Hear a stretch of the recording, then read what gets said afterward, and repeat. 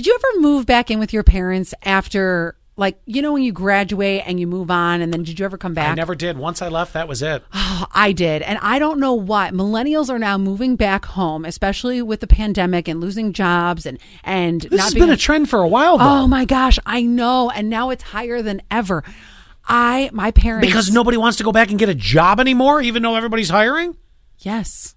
Yeah. That's it. There's no excuse. I'm sorry. You know what? Wait, is it because your mom does your laundry and it smells so good when she does it? No. Or she makes every meal with love? I love my kids. Yes. But let me tell you, if you leave, yeah, and that should be your natural exodus from the house, right, and you come back, here's the way it's going to work. You will at that point pay me rent. Yes. Oh, I agree.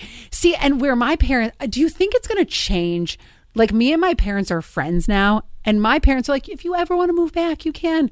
No.